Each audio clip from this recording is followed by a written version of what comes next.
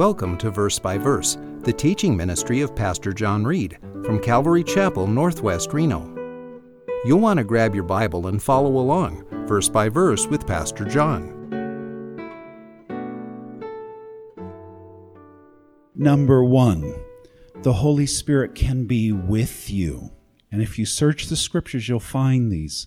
The Holy Spirit can be with you. He can walk with you. He can pull you to Christ. He can convict you. He can be in your life like footprints, right? With me, carrying me. Then when you become a Christian, the Holy Spirit comes in you, inside of you. Then when you open yourself to the Spirit and you want to serve Him and give your life over to Him and witness for Him, He can come upon you. And you do a little search in the Scriptures and you'll see this. The Spirit with us, the Spirit in us, and the Spirit upon us.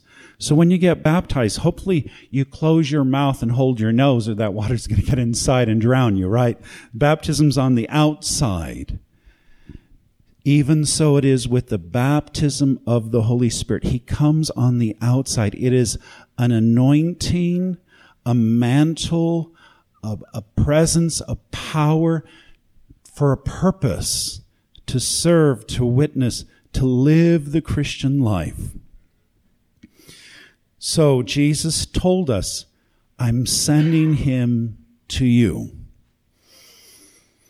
Verse 6, so when they had come together, they were asking him, saying, Lord, is it at this time you are restoring the kingdom of Israel? You know, is the kingdom going to come? Are we going to take over this place? Are we going to push out our enemies, destroy the Romans? Has the kingdom finally come? No, not yet. That's the second coming. Verse 7. He said to them, it is not for you to know times or epochs which the Father has fixed by his own authority. You know, you're not to know when the rapture happens. You're not to know the second coming. The Father has a plan. Not even the Son knows. It's a secret. Is Jesus coming tonight? Is he coming a year from now? Nobody knows. And you have all these prophets, right? And they say, I've predicted it. I figured the calculations. He's coming, on this date. No, nobody knows when he's coming. That's very dangerous to think you know when only the Father knows. We prepare for Christ's rapture, the rapture of the church. Verse 8, but you will receive power when the Holy Spirit has come upon you, and you shall be my witnesses both in Jerusalem and in all Judea and Samaria and even to the remotest part of the earth.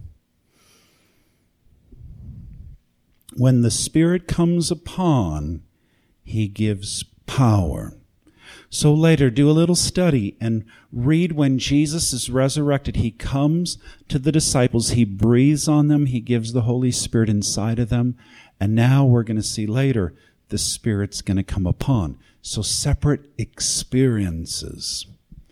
And why does the Holy Spirit come upon someone in addition to being in them? To give them power to be a witness. You ever find sometimes it's hard to be a witness? It's hard to serve the Lord. It's hard to bring someone to church. It's hard to evangelize someone. We need the power of the Holy Spirit to do that. We need God's supernatural power to be effective and to reach the world. I mean, look at the ministry of Christ. He didn't have radio and TV and flyers and social media. He didn't have all this technology. But you know what he had? He had the power of the Holy Spirit upon him. Do you know when that happened? At his baptism. When he came out of the water, it said the Holy Spirit possessed a dove, a real dove, and it landed on him. And when it touched him, power came upon him. And John the Baptist said, I saw it, I experienced it. It was the power of God. Right before Jesus starts his ministry, the Holy Spirit comes upon. So I would profess to you that Jesus is an example.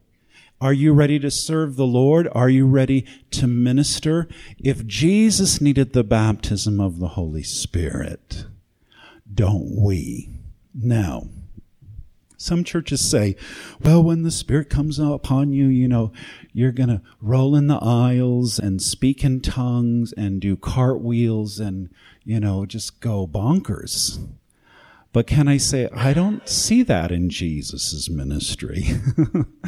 I see when the Spirit comes upon him, power and supernatural and miracles and wonders and healings and deliverance and revelation and just the most powerful gifted ministries come when you have the power of the Spirit.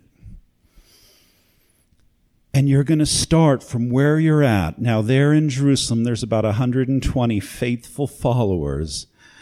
And their ministry is going to start where they live, Jerusalem, the city. And then it's going to go to Judea, the region, Samaria, the next country, which is kind of pagan. They're half-breeds, half-Jews and Gentiles to make Samaritans. And then it's going to go to the corners of the known world. And I believe this scripture is a summary of the book of Acts. It's going to start in Jerusalem. The next few chapters, God's power is going to descend. Pentecost happens in Jerusalem to the very first Christian church, which is in Jerusalem, Israel, and it is 100% Jewish. Go figure. I witness to my Jewish friends, and they say, well, I can't become a Christian, John. I'm Jewish. Well, the first churches were Jewish. First Christians were Jewish. Why can't you? And it spreads to the ends of the earth and even comes to the New World. And here we are in Christian America. It is the power of the Holy Spirit. Stop staring.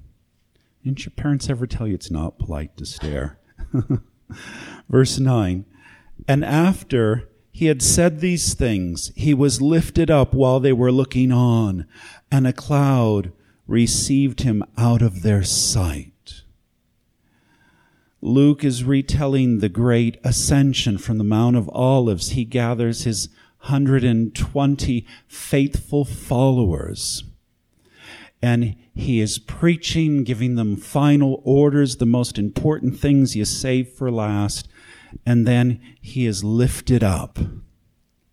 He's taken to heaven. His glorified body starts to float and elevate, and he's taken in the clouds before their very eyes, out of their sight.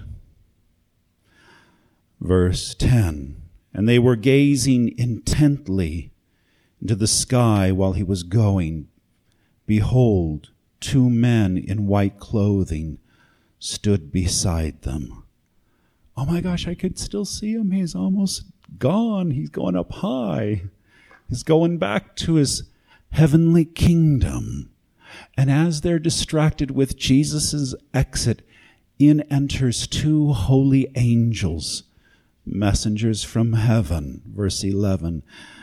They also said, Men of Galilee, why do you stand looking into the sky? Why are you staring so? He's gone. This Jesus who has been taken up from you into heaven will come in just the same way as you have watched him go into heaven. The way he exited is the way he's going to enter again. Jesus is coming back. He's going to come in the clouds. This is the rapture. He's going to come halfway into the atmosphere, and he's going to be in the clouds, and he's going to snatch us up and grab us supernaturally so quick, so fast, in the twinkling of an eye. First, the dead Christians.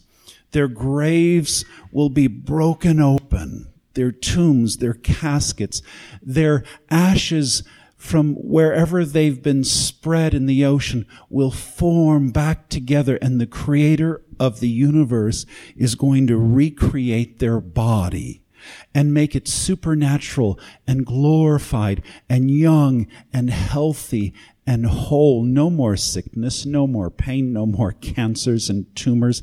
And they will meet him in the clouds first. Then the Christians that are alive will meet them second. So no Christian in the past will miss the rapture. Go figure. If you become a Christian after the rapture, I'm afraid you must go through the great tribulation for 7 years. So just as he came in the clouds, or as he left in the clouds, he will come back in the clouds, and this is where we will meet him in the rapture of the church. Now that's different. Everybody gets that confused with the second coming. The second coming, he lands on earth, he touches down, and he takes over. This is just kind of a U-turn, coming down, picking us up, and we're leaving this place. And the Christians are waiting. It is our hope. It is our joy. It's our exit strategy. And then we will come back with him. Get ready to go when Jesus comes in the clouds. Quick, fast. You can't say, wait a minute, Jesus, I'll believe in you now, I'll receive you now. No, when we go, and we ain't waiting. You ever drag your feet? You take too long? I was on that subway in New York. Hold the subway. Oh, no, those doors close automatic, and we're out of here. You either jump on, you're ready to go, or you're not. When we go, it's going to be fast. Pray for backup. Verse 12. Then they returned to Jerusalem from the mount called Olivet, the Mount of Olives, which is near Jerusalem, a Sabbath's day journey away. Sabbath's day journey is like less than half a mile. On Sabbath, Saturday, you could not travel far. It was considered work. But the Mount of Olives is right next to Jerusalem. If you've been, I've been a couple times. It's a short walk, minutes, less than an hour's walk. It's close. So it's time to go back home. Time to go where it all started, back to Jerusalem. Verse 13. When they had entered the city, they went up to the upper room where they were staying. It could be the same upper room. The large upper room where they had the Last Supper, where they had Passover with Jesus, where he broke the bread and he poured the wine, and they sang, and then they went to the Garden of Gethsemane. My suspicion is it's probably the same upper room. And here they are. We have the 11 faithful, the dirty dozen minus one. That is Peter, our leader, John, Jesus' closest disciple, and James, the completion of the three inner circle. Andrew, Philip, Thomas, Bartholomew, and Matthew, who writes a gospel, the tax collector, yes. James, the son of Alphaeus, and Simon the Zealot, and Judas the son of James, different than Judas Iscariot. The traitor is dead. Judas committed suicide. The church goes on without him. These all with one mind were continually devoting themselves to prayer, along with the women and Mary, the mother of Jesus. I think this is the last encounter with Mary. We never hear of her again. But she's part of the faithful, the 120. And with his brothers, Jesus did have brothers, and they became Christians, and they were very prominent in the church, especially his brother James. The faithful few, they're praying, they're waiting. It's like the police, they call for backup when it's a crucial situation. One of my friends is Reno PD, police officer, and he's in this altercation, gangbangers, and they got guns, and he calls for backup, and he said it was getting hairy scary. And he said, there was more of them than me, and they just need to pull out a gun and pop me. And as they were contemplating it, I could hear the sirens coming of the other police cars, and they were hesitant, and they ran. But he said, John, I don't know what I would have done if that was 10 seconds later. I'll probably be dead. But backup had arrived. So here's the Christian life, It can be hard. It can be a struggle. God, I'm trying to serve you. I want to witness. I want my friends and family to come and know you, but it's not working. You got to call for backup. You got to get the help of the Holy Spirit. You got to get on your knees. Have you ever tried to do ministry, tried to maybe go on a mission trip, try to serve in the church, do things for God, and it's hard and it's a struggle, and why isn't it working, and why are we not breaking through? I would say because you got to pray. Well, I don't have time for that. I'm trying to hurry and do this ministry and do all this work. No, you got to be like Jesus and go away and pray. Go to the mountain and pray. Go by yourself and pray. And then after he'd pray, you would see the power of the Holy Spirit. You would see, 10,000 fed with fishes and loaves. You'd see him go by himself to pray, and then you'd see him walking on the water. You'd see him in the mountaintop praying, and then he'd come down and cast out the demons and set souls free. So if you want to see the power, you got to pray. It's a humbling, it's a denying of yourself, it's a seeking God. God, I want my family to be turned around. Then you got to pray. Submit. Give in. Say, Holy Spirit, I need you. Change this person. Yeah, you ever try to do that where you thought, I'm going to change this person? If I marry them, I'll change them. If I work with them, I'm going to change my kids. I don't think you could change them, but I know someone who can, the Holy Spirit. And if you pray, I've prayed for my enemies that I didn't want to, and I'd walk into work and I'd go, oh my gosh, they're completely different. It was the Holy Spirit. To pray, to seek the Lord, to give it to the Holy Spirit, to ask for his intervention. And can I tell you, the Holy Spirit is like oil. He can soften and he can anoint. The Holy Spirit is like a dove. He's gentle and soft, and he's a gentleman, and he won't burst into your life. You must invite him in.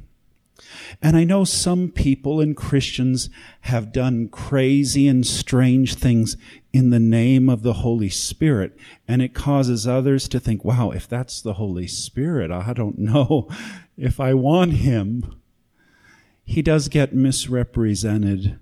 I think the Spirit is a spirit of order, of peace, of gentleness. If you look at the fruits of the Spirit, this is the Holy Spirit: love, joy, peace, goodness, gentleness, faithfulness, self-control. Not chaos and a circus and anarchy. Wait for the Spirit. Don't do it on your own. When you're doing something great for God, you better pray first. not after the fact. I think of the verse Zechariah 4:6, where God says, "Not by might nor by power, but by my Spirit, says the Lord of hosts." We want to do good things, great things for God, but we can't do it in our flesh. We have to do it in the Spirit. We got to follow the directions. We got to follow the road map. Do you ever get lost and you're like, "Oh, I don't need to see that map. I'm not going to stop and ask for directions." And then maybe after an hour, you're spinning your wheels, going in circles. Okay, let's ask for help. The same thing. We got to humble ourselves. Okay, Holy Spirit. What did Jesus say again? Jesus said, wait. Jesus said, pray. And these 120 faithful followers, now can I tell you, many religions and cults have criticized Jesus because they say, "Oh, well, great, look at the end of his ministry. Where's the masses? He's got 120 praying? What a failure." They don't get it. You just need a few amount of people, and you need a big Holy Spirit. And those 120 faithful followers that are praying, that are seeking, that are calling upon the Holy Spirit, they are going to turn the globe upside down. A few people, a handful, but a gigantic, powerful, sovereign, omnipotent Holy Spirit. He is God, and he has all of God's attributes. Now, you might have sensed the Holy Spirit's been with you through many difficult times. That's awesome that you sense his conviction and his presence, and he's pulling you to Christ. Maybe the Holy Spirit is drawing you to church.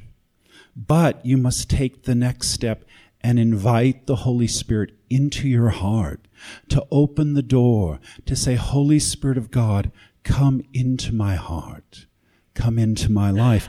And that makes you born again. Because when the Holy Spirit of God moves into your soul, he rearranges and he changes things. He opens the windows. He throws out the trash. He empties the closets.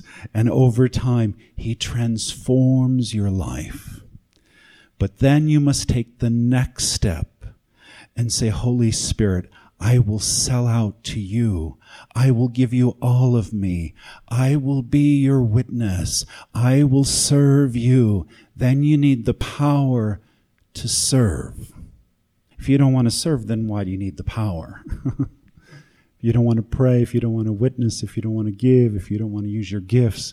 And when his power comes upon you, watch how God will use you.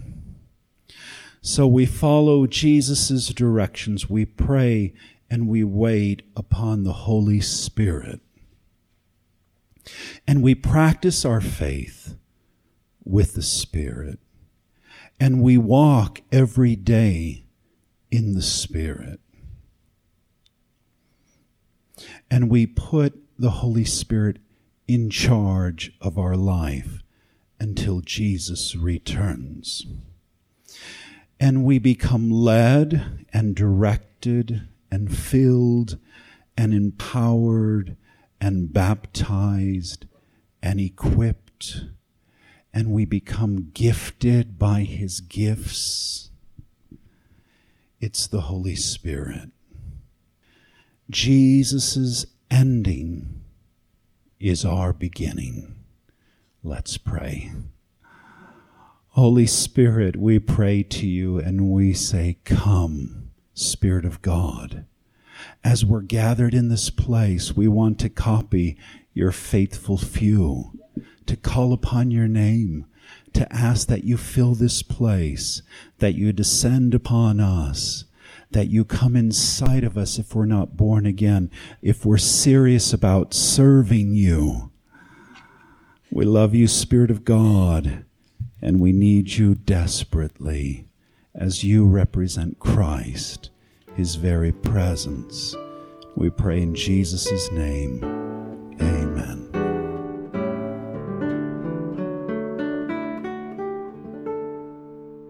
Thanks for supporting Verse by Verse, the teaching ministry of Pastor John Reed from Calvary Chapel, Northwest Reno, at 246 Courtney Lane, Reno, Nevada, 89523. Our phone number is 775-746-4567, and our webpage is calvaryreno.com. You're always welcome to join our services.